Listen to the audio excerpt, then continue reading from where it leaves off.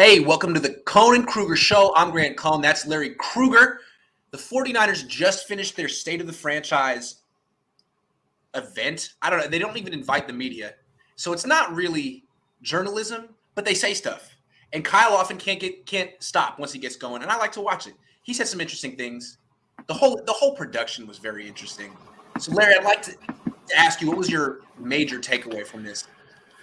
Well, it was interesting. I would say my big takeaway was that John Lynch kind of stated that there was a team that jumped in front of them in the draft and took a player they wanted. And I'm pretty much in the belief that that was at pick 60, where the Bengals traded up right in front of the 49ers and took Cam Taylor-Britt, who's a really good-looking corner who played at Nebraska. And he went one pick in front of Drake Jackson. So I think that was what he was referencing there. And that to me was interesting. Absolutely. I didn't expect that. They reveal much more than you would expect them to reveal about their draft process and stuff. My main takeaway from the State of the Franchise is just comparing it to last year. Last year, like, Greg Papa had this real kind of, like, he's on the team and he expects to win the Super Bowl that year. Every question was like, so you getting those 2019 vibes? It's a championship roster, right? Everyone was kind of blushing like, oh, stop. Like, yeah, we're pretty good. This year, they didn't talk about anything like that. No expectations. It was like, hey, let's talk about Frank Gore for a while. And did we mention that we're going to Mexico this year? That's going to be great. Oh, and Bryant Young, what a warrior he was. Nothing like, hey, we're going to be – this is what we're going to do. And it's like I just felt like they were kind of not even talking about expectations at all. Maybe that's a good thing. Well, yeah, let's talk about the mall that's going in next door instead of Trey Lance. But I think that's they understand that they know the history of rookie quarterbacks in the NFL, and essentially Trey's a rookie. So they'd be setting him up for failure if they really drove the fan base into this strong narrative of, man, it is Super Bowl or bust. So I think it's all kind of intentional to take pressure off Trey. Absolutely. Last year, they never mentioned his name in the State of the Franchise. It was like they never drafted him, which was interesting because he was the first-round pick. How do you ignore that elephant in the room? This year, they did. But I don't know if you were doing the same thing, but I came into it like, all right, let's see how long it takes for them to mention Trey Lance. I mean, I wanted to take like a full list of people they talked about before they got to Trey Lance. They talked about Clay Kubiak, Leonard Hankerson. I mean, they talked about like the ball boys. 55 minutes in, they got to Trey Lance. Now, they say some very nice things about Trey Lance, but it's clear like they don't want him to be the focus of the team right away, even though he is. Yeah, they did have the receivers talk about him. They had Ayuk and Jennings talk about him. So and they threw some stuff in there, and it was more about, if you noticed, it wasn't about Trey the player, it was about Trey the person. Because I don't think they know what the player is yet, and so they don't want to make any definitive statements, and they don't want to say anything about Trey the player. Trey the player TBD, right? It's still to be determined. Trey the person, though, I think they feel like they can speak about, and they did. I mean, absolutely. Kyle actually had very nice things to say about him. I mean, he basically gave him all the praise that D'Amico gives Talanoa, right? He's extremely professional. Yes, he's young, but he comports himself like a vet. And he said, even though he hasn't seen it yet, he really thinks he's going to be able to deal with all the pressure and adversity, and compared him to Peyton Manning, who had an awful first season. Maybe that's what they're expecting from Trey Lance, like 25 interceptions or something. Because he did invoke that. Did he not? Right. Yeah. No, he did. He can handle that. Like, oh my God. But, the thing about Trey, though, is I think that is the right lane to stay in for Trey, because that's what you can speak definitively about. You know what? We think we got the right person. He's got a lot of talent and he loves the process, but we're not going to speak to the finished product yet because we don't know what the finished product's going to look like. I don't know if you caught this, though. At the very end, Brandon Ayuk and Juwan Jennings go up to the stage. And the first thing Greg Papa asked them about is Trey Lance. And Brandon Ayuk, none of the hemming and hawing that Kyle Shanahan does. Like, he's a good guy, we'll have to see, but I don't know, but I really like – Brandon Ayuk just comes, oh, yeah, from this to this to this to this. He says, we have a special quarterback. I never heard Brandon say that about Jimmy Garoppolo. I just wanted to say that. Like, wow, okay. All right. I think, well, there's no doubt. The one thing that we know for sure, Grant, is that Brandon Ayuk has put in a lot of reps in not just this offseason, but last offseason with Trey. So he's all in on Trey. I do find it interesting also that the two players the Niners picked to talk were the two players that know Trey Lance the best and can vouch for him the most. The two guys that spend all offseason with him. It's like they were brought out specifically to, hey, say something nice about Trey. And they did, especially Brandon. Yeah. I mean, I felt that way the other day at minicamp when D'Amico started talking about Trey. It's like, yeah, he's throwing it by us and he's doing this. And it was like, they were pouring it on thick with, he's been really accurate. He's been really good. He's been really, so we'll see. We'll see. But I saw a player that I liked in minicamp. Little tangent real quick as a sports writer thing. I've been thinking a lot about this. Usually you want to ask someone about the quarterback and you go to the head coach or the offensive coordinator. Those guys often don't want to be they don't really want to tell you that much. They're trying to figure out what not to say. Ask the defensive coordinator because it's like, oh, that's not his side of the ball. But a lot of these defensive coordinators, D'Amico, Robert Saleh, they want to become head coaches. And they understand that to be looked at in that light by other franchises, they have to have something to say about quarterbacks. They have to look like they know that position. And so anytime I would ask Robert Saleh about quarterbacks or Jimmy, he would just go on and on and on in specifics, much more than Kyle. D'Amico's the same way. I'm just saying that's a little pro tip. Ask the defensive coordinator about the quarterback.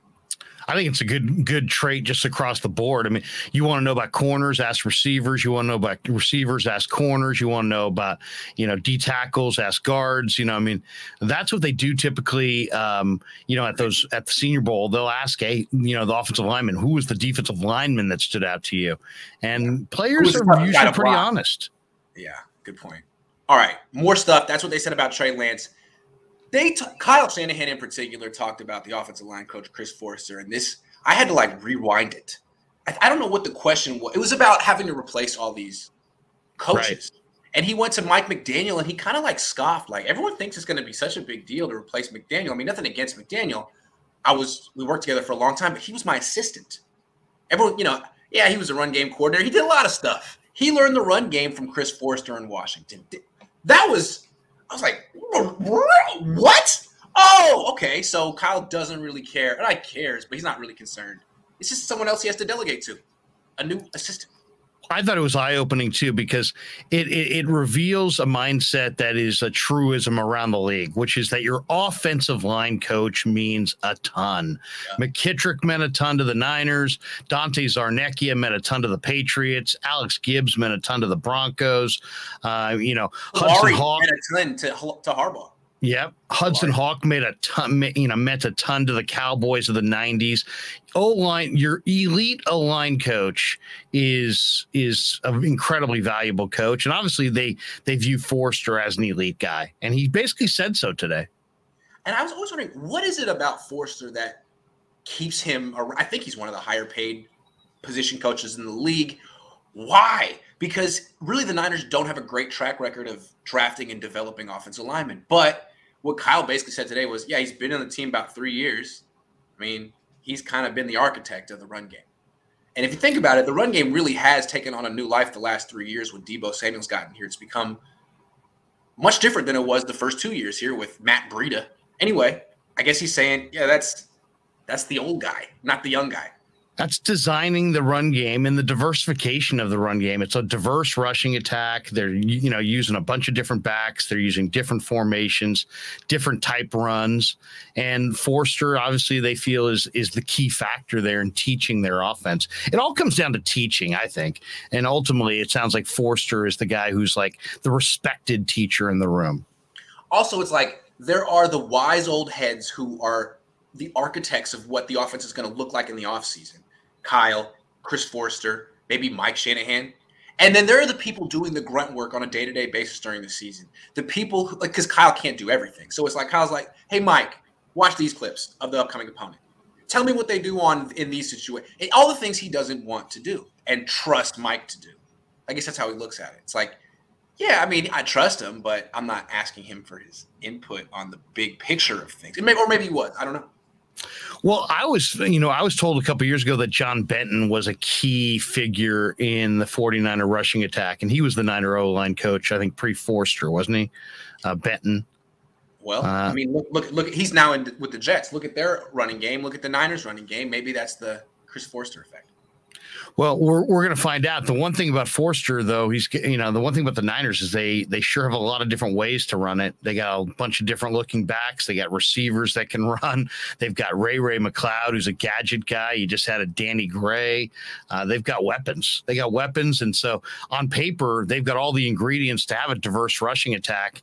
And now it's about the O-line coach who can design it and make it go.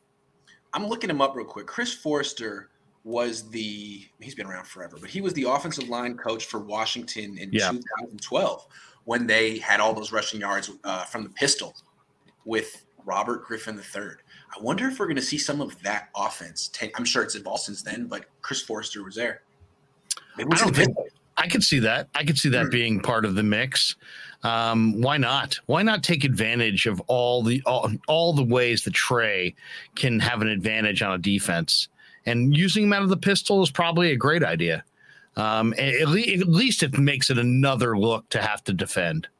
I always thought the pistol was kind of genius. It allows you to have a play action passing game. It allows you to run both left and right. You can do outside zone. I always liked it. I don't understand why it kind of got phased out.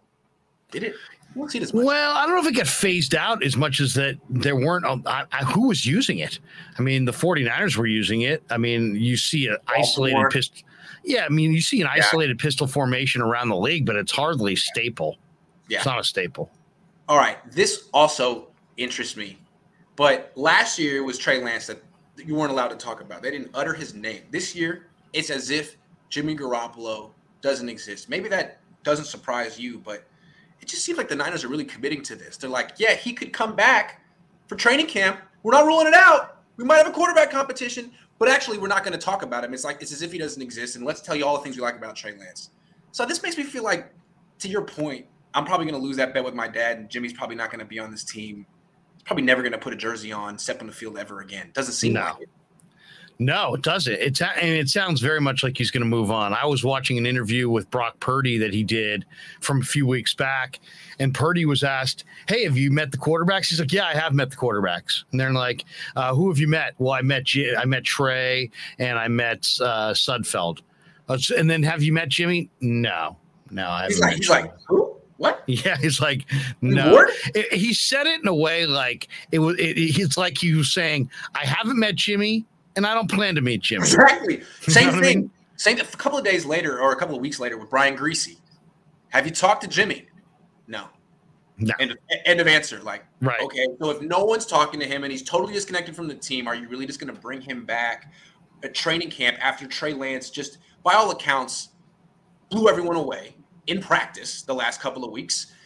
Why would you do that? So, yeah, it seems like somehow the Niners are going to get out of this. I don't know how they're going to do it. Maybe it's going to be like they're going to swap 6th round picks with a team. That's what something like that. Swap 6. I mean, it is so bizarre because it sounds like, is he going to Seattle? Is he not going to Seattle? Louis Riddick talked this week about how he'd be the perfect fit in Seattle. And is it possible that that's why they're holding on to him at this point, just because they know he's going to Seattle? And why give him to Seattle in May when you can give him to Seattle in July and have the 2 months, on your ledger instead of theirs? I mean, I don't know. I don't know what the plan is, but that or Cleveland as a replacement for Deshaun Watson, but even the finances don't make sense there. I don't know where he's going, but Kyle's maintained publicly multiple times that he will not be released, right? I mean, he's made that point. I don't know. He said it over and over and over again. Yeah, I mean, to me, that means you either have an agreed to deal of some degree for probably a day 3 pick or some day 3 pick swap or some player. There must be some deal agreed to already for a nominal price. Otherwise, I can't imagine they're going to get any significant price, but I can't imagine he'll be released after the stances they've taken. Let's go back to your first point that the Niners might be afraid that the Seahawks would sign Jimmy Garoppolo. I'm a jerk, but from my standpoint, I would want the Seahawks to sign Jimmy Garoppolo. And I'd be like, you have to play him. Please play Jimmy Garoppolo. That's who we want to see. I mean, look, I know Jimmy Garoppolo has done some good things, but if any team knows how to shut down Jimmy Garoppolo, it's the Niners. I've seen him do it in practice over and over and over. I've seen Fred Warner intercept Jimmy Garoppolo dozens of times. So, yeah, I think there's worse things that could happen than the Seahawks can. Well, that's one way to look at it, but look at it this way. What if he goes to Seattle and plays well? Now you look bad on two fronts. Lynch looks bad because he didn't get anything for a player who's now succeeding against him. And Kyle and the offensive coaches kind of look bad because Pete and their offensive coaches are getting more out of Jimmy than they could get out of Jimmy. So to me, it's a double lose if he goes to Seattle and they get nothing in return. If he goes there and plays well. It would be quite dramatic. Yeah. In the division, cast aside, picked up by the Seahawks, outplays Trey Lance, that can't happen. Yeah, I see what you mean. I don't think it would happen. I mean, what's more likely to happen is he goes there, he's a starting quarterback, he gets hurt week 1, and they're down to Drew Lock, just like they were beforehand. Sorry. I'm just saying what's most likely. True, but they do have Kenneth Walker. They do have they did draft some bookend tackles. They did have a decent draft. They do have Lockett. They do have Metcalf. They do have some weapons. And it's like, it's not like Jimmy would go there with nothing. He wouldn't be bare. He would have some talent surrounding him. How long before DK Metcalf just completely loses it with Jimmy? There's no downfield passing attack to speak of. He just stops running those routes. Oh, my God, I really want this to happen. Please, football gods, make Jimmy 1 year Seattle. We don't ask for much. It would be great. It would be great for talking points. All right, more things from today's State of the Franchise. This was fascinating. Kyle says too much. It's almost that guy's like he needs an attorney to be like, all right, it's enough. Right there. If you watch the highlights, they cut him off. If you watch the full thing, he goes. Talking about Drake Jackson, starts saying, we watched all the defensive linemen, and he was, sort of ranked 10th where they thought he was going to go. We thought he was better than the rest, that he could have been the number 1 defensive lineman taken. He said that, which is great. I mean, I'm glad they feel that way. Saying it publicly, I mean, it doesn't put more pressure on Drake. It puts more pressure on the 49ers. Like, why would you put your own draft analysis out there? Because he probably won't be the – but anyway, I thought that was quite a prediction. Wow. This, to me, is the most interesting player coming out of the offseason OTAs and minicamp because the talk about Drake Jackson, in my mind, is not matching what I'm seeing on the field. So bring it on. Let's check it out in July. Somebody's going to be right. Somebody's going to be wrong. We can't all be right. You know what I'm saying? It's like to me, he looks like he's carrying bad weight, and he looks like he's a speed rusher with no counter moves. And he looks like a guy who needs to drop 15 and I don't know. He doesn't look like this dominant force, but everybody who talks about him in these glowing terms, like he's a Pro Bowler. Let's see it. Let's see it this summer. Something tells me that the narrative is going to change between today and preseason. That's just a prediction. I don't know. We'll see. Yeah, I don't really. To me, it's like they weren't in pads. They didn't do one-on-ones. What are people really saying about Drake Jackson? It seems like they're saying we liked his tape. We liked him. There's a reason we drafted him. We had him ranked higher than 61. He was the best player available. He's the youngest guy on the team. Forget about what you see right now. He's going to get there. Okay, maybe. And they actually said he's probably going to be better than Aiden Hutchinson and Travon Walker. Or that he has that. All right. You know what? Bring it on. Let's see it because that's awfully glowing terms. If the guy can play at all, if he can play in the rotation at all, I think that will be a significant thing. Kyle likes to call his shots. He did it 2 years ago when he drafted Brandon Ayuk, traded up for him. I think a lot of people were like, did you really need to trade up for Brandon Ayuk? Like, really? And he was like, not only did I need to trade up for him, he was my second favorite wide receiver in the draft after CeeDee Lamb. It's like, oh, okay, well, I'll remember that the rest of your career, Kyle. Yeah. And let's see if he really was the second best wide receiver in the draft. I'm not sure he was. But Kyle likes to, when you question him, he puffs up his chest and is like, actually, let me tell you exactly. He's almost like Jack Nicholson in A Few Good Men. You know what I mean? He's like, you right, it's like, yeah, I traded up for Brandon Ayuk. That's right. It's kind of like the Trent Baalke where I wrote A.J. Jenkins' name in an envelope. And, who cares, Trent? He sucks. Anyway, Drake Jackson, no pressure. No. Official BNN Music 88 says, why get rid of Jimmy Garoppolo? Guys with lipstick on his neck and spreadsheets say he's better than Trey. I firmly believe that Trey's been better than Jimmy the whole time, but I guess we'll never know. Well, I will say this: I liked what I saw out of the kid Purdy. So I don't know. We'll see what Purdy looks like this summer. They got a very cheap. They've got to have the cheapest, most inexpensive quarterback room in the entire league. Yeah, absolutely. Once they get rid of Jimmy Garoppolo, which they still haven't. Keep it together. Breathe in. It's funny that every couple of days we go on Twitter and Jimmy Garoppolo trending #1. I'm like, oh, great. There's new information. And it's just a new drawing of him by Rita Oak. I mean, they're getting very clever. She's getting good love out of it. It's like getting rickrolled. It's like, not again. No news. Just a new drawing. How are guys, I guess, going to time a video on it if it's all false alarms? I know, right? So what's going to happen is like, okay, it's June 15th. In a month, we're going to get a report that Jimmy Garoppolo is throwing. Is that what's going to happen? And then a week later, they're going to swap 6-round picks with some team to get rid of him? I would say he's going to get healthy in the next 3-4 weeks, and then probably 4th of July, something like that, right around there. They'll probably make a move. But I mean, bizarre to this point for sure. At this point, you have to get something because it's been this long. But we'll see if it's fun. Right? We'll see if it's fun. Yeah, something. I mean, to me, I think you gotta get something. Otherwise, you gotta wonder the wisdom of holding him this long. Yeah. Well, I can't wait to see that 6th-round pick that they get. I'm sorry. More. Kyle Shanahan going on tangents. Talking about Drake Jackson.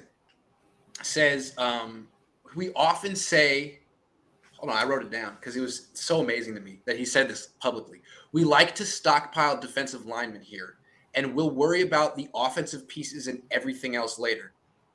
People be like, are you sure we need our 18th defensive lineman? If they're that good, yes, you do. Nothing else matters. That is, and he's been very clear about that every year. That this is the #1 position, most important position in football, other than, I guess, quarterback, defensive line. Do you agree? 2022. Yeah, I do. It's kind of like when you can't move the quarterback, you just start sitting there and you're just going to get crushed. And it's just a matter of how. So yeah, when you, it's like bullets in your gun.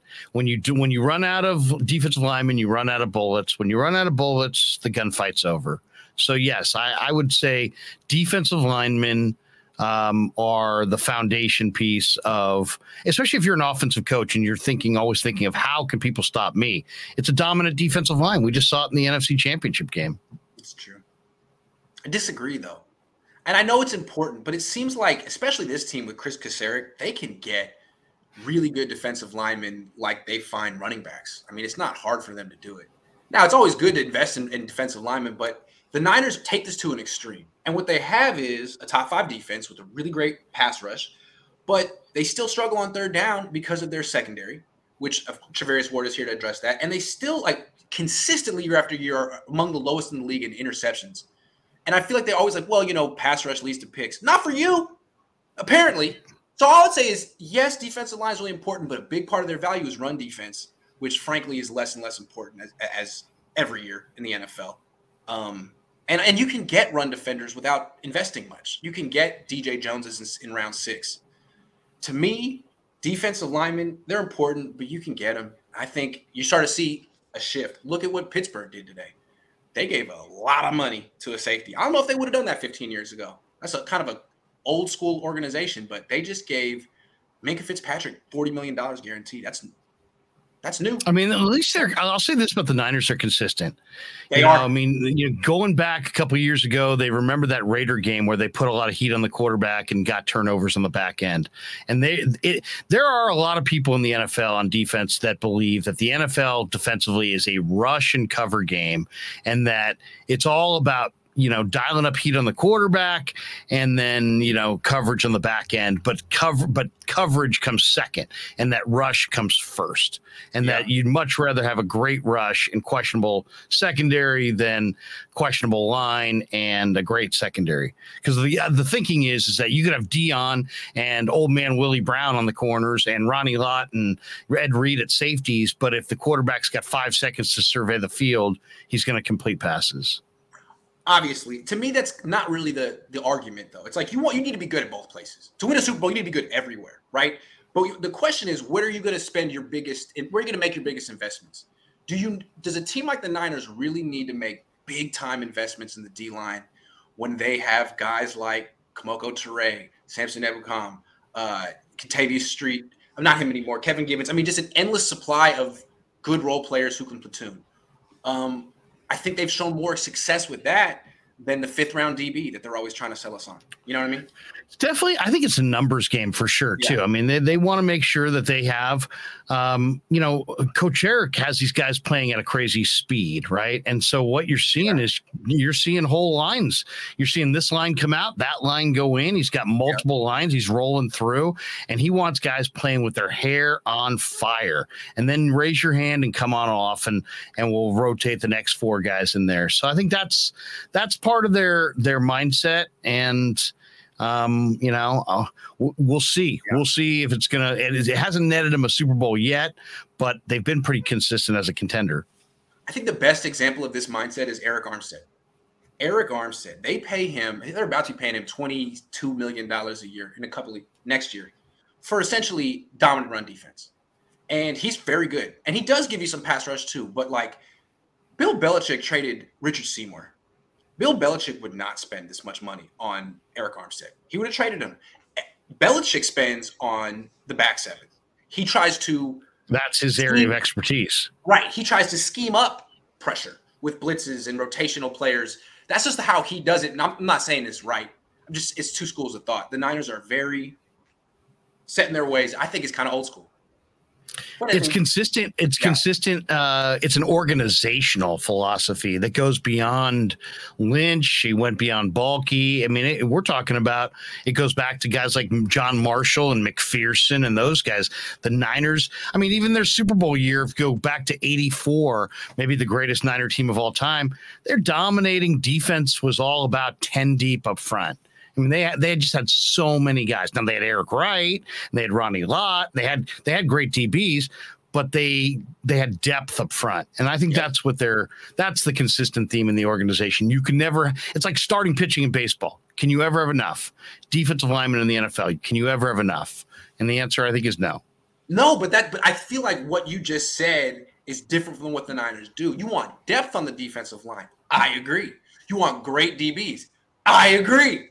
You know what I'm saying? I think the Niners have no problem finding depth on their defensive line. Now, it doesn't hurt to have Nick Bosa, but I can't help but notice that the year he missed every freaking game except for one, top 5 defense, because they had a great corner that year out of nowhere in Jason Verrett. I'm just saying. But anyway, the one change I'll say in time is that now quarterbacks, and there can be that 3-step drop and the ball comes out. So you can neutralize an elite defensive line to some degree. But if you can coordinate the rest of your defense and play fast behind that line, even if guys are getting the ball out fast, they're still not making plays down the field. No, definitely not. But I do feel like that's the trend. On offense, shotgun, ball out quicker, get the ball to playmakers in space. Look what the Dolphins are trying to do. They have Tua. They're just going to get the ball out of his hands in a millisecond and have it all be about Tyreek Hill and Jalen Waddle. Well, if that's where the league is going, then that really minimizes the impact a defensive lineman can make, straight up. And that's why I feel like you're seeing contracts skyrocketing for wide receivers and DBs, because it's a space game now. Anyway, it absolutely is. The NFC West is more of a physical division. Maybe no question, but you're also dealing. You're seeing more hitch passes, more. Let's get on the edges as fast as possible and see if we can get big playability by doing it. That's what the Niners do. Yeah, run or pass. Yeah. All right. Those are our Niner topics for today. The Warriors play tomorrow. You think they're going to win tomorrow? I mean, I do. You think they're going to win tomorrow? Tell me about it. I do.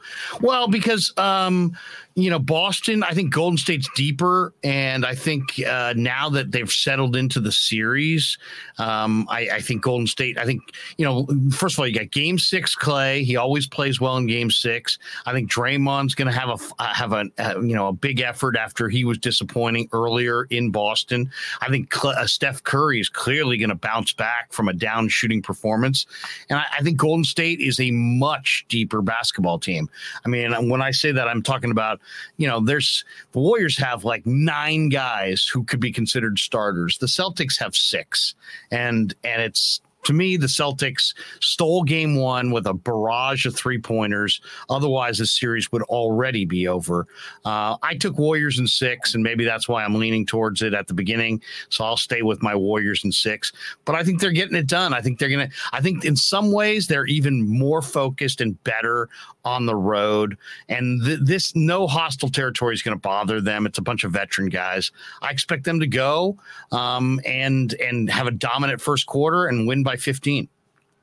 It does sort of feel like they figured out the Celtics at this point. Like they know the matchups that work. And it seems like especially the defense is just smothering Boston right now. And it was interesting watching the series. Jordan Poole's very important on this team. And he has moments where he can play like Steph on offense, but he also has moments where he does nothing on offense, and he isn't aggressive, and he's terrible on defense. And what I thought was interesting in the last game was he actually shot really well in Game 5. He was, I think, 3 for 6 from 3, but he didn't play that much. Gary Payton II had like 28 minutes. Yeah. And I think that was like such a good call on Steve Kerr's part because Gary Payton is one of their better defenders, and he had a bunch of steals. He makes a bigger impact. I think he's a more important person in the series than Poole. Some players are better than their stats in different sport, all different sports. Gary Payton's one of those guys. He's better than his stats. You know what I mean? And yeah, to me, if there's one common denominator of the Warriors losing games this year, it's that Kerr has not played Payton enough in those games. And so I think he's gotten it at this point. I think he's going to play Payton.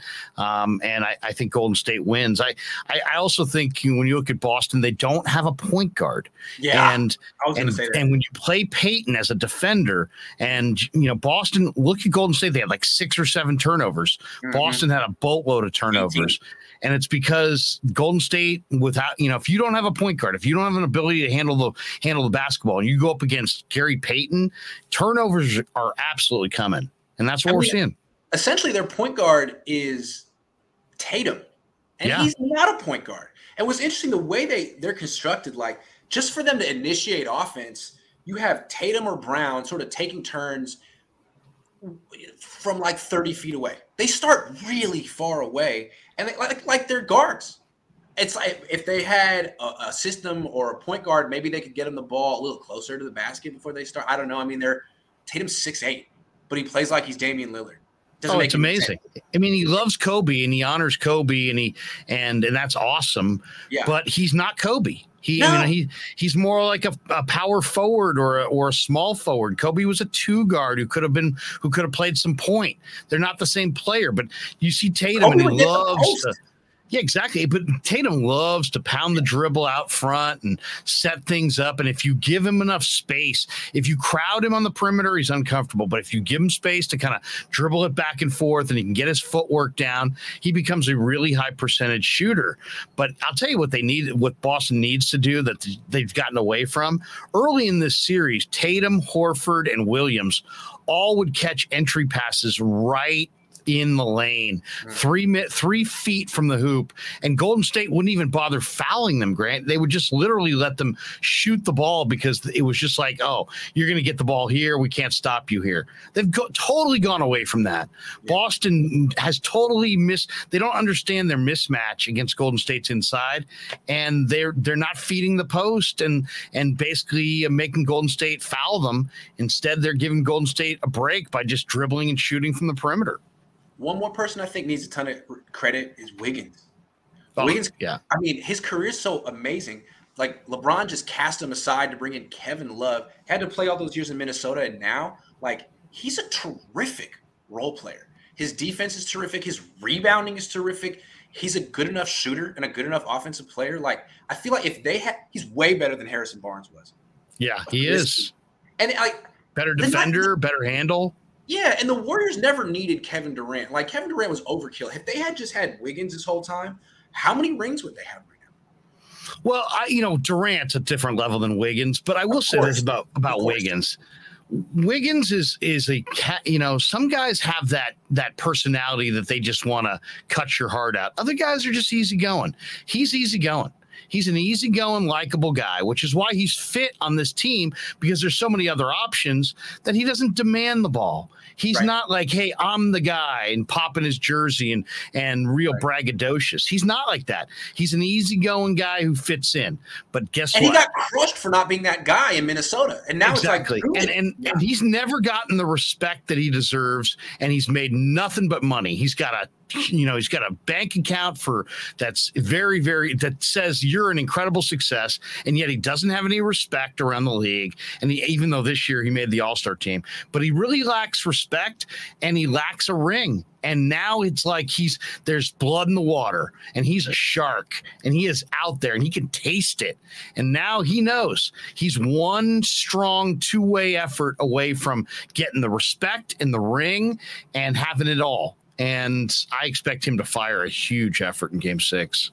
Coming into this series, I was thinking this was probably going to be like the last dance for the Warriors. I mean, Steph's 34. These guys are all in their 30s, but now, like, they have Wiggins, they have Peyton, they have Poole. I mean, they do have younger guys that are contributing in this series. I'm not talking about Wiseman and Kuminga. I don't know what they are.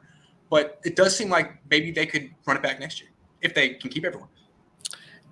That's the debate is going to be, how do you keep it together? They have a $340 million payroll. They're paying the repeater tax. I mean, Lacob's maintained that he will pay it. He'll pay the freight to keep the team together. But I think a lot of people assumed they would trade Wiggins this offseason. You're not doing that now. Yeah. And a lot of people thought, well, are they going to extend Poole or not? Well, you got to extend him now the way he's played. So Poole's back. Wiggins is back. What does that mean? Does that mean Klay Thompson or Draymond Green finish their Hall of Fame careers elsewhere? Because we know Steph ain't going anywhere. They're not going to not bring the Looney back. So, it's going to be interesting. If James Wiseman is anything but a total, if he's a bust, then who knows? But if he's anything close to the player they thought they were getting, they're going to be one of the title contenders for the next 4 or 5 years. I'm not sold on Poole long term. He is a nice offensive player. He's a sixth man to me. I mean, is he a starting point guard on a championship team? I'm not sure. I don't think so. No. His shot selections. I mean, Kerr was rolling his eyes for that ridiculous shot that he took, I think, in the second quarter. Yeah. He's a talented player, though, and he works really, really hard. I mean, he's an example, Grant, of a guy who's got good talent and crazy work ethic. And sometimes good players work themselves into being very good players just on the like a Jerry Rice, Roger Craig type work ethic. I'm saying, like, if there's one player to trade, it's not Wiggins. I might lean Poole, but can you even trade him, or is he an unrestricted free agent? I don't know. No, I think you can trade him. You could sign and trade Poole, I think. Something to think about. Eric says, I was at the event with like 70-ish fans. They let us pick one thing free from Team Store. I got an on-field Kittle 359 jersey for free. Thanks, Al Guido. Man, that's nice. Wow. Anything? Wow. That's like, it's like the old, Price is Right, but remember Chuck Woolery with his was it pre-Pat Sajak? Wheel of Fortune. Go shopping. Well, looking forward to this game tomorrow. Looking forward to some new Niners news, although it's just going to be a new drawing of Jimmy Garoppolo. That's right. Is there going to be any Niner news at all until camp? Probably not. One of these days, we're going to hear that Jimmy's throwing the ball.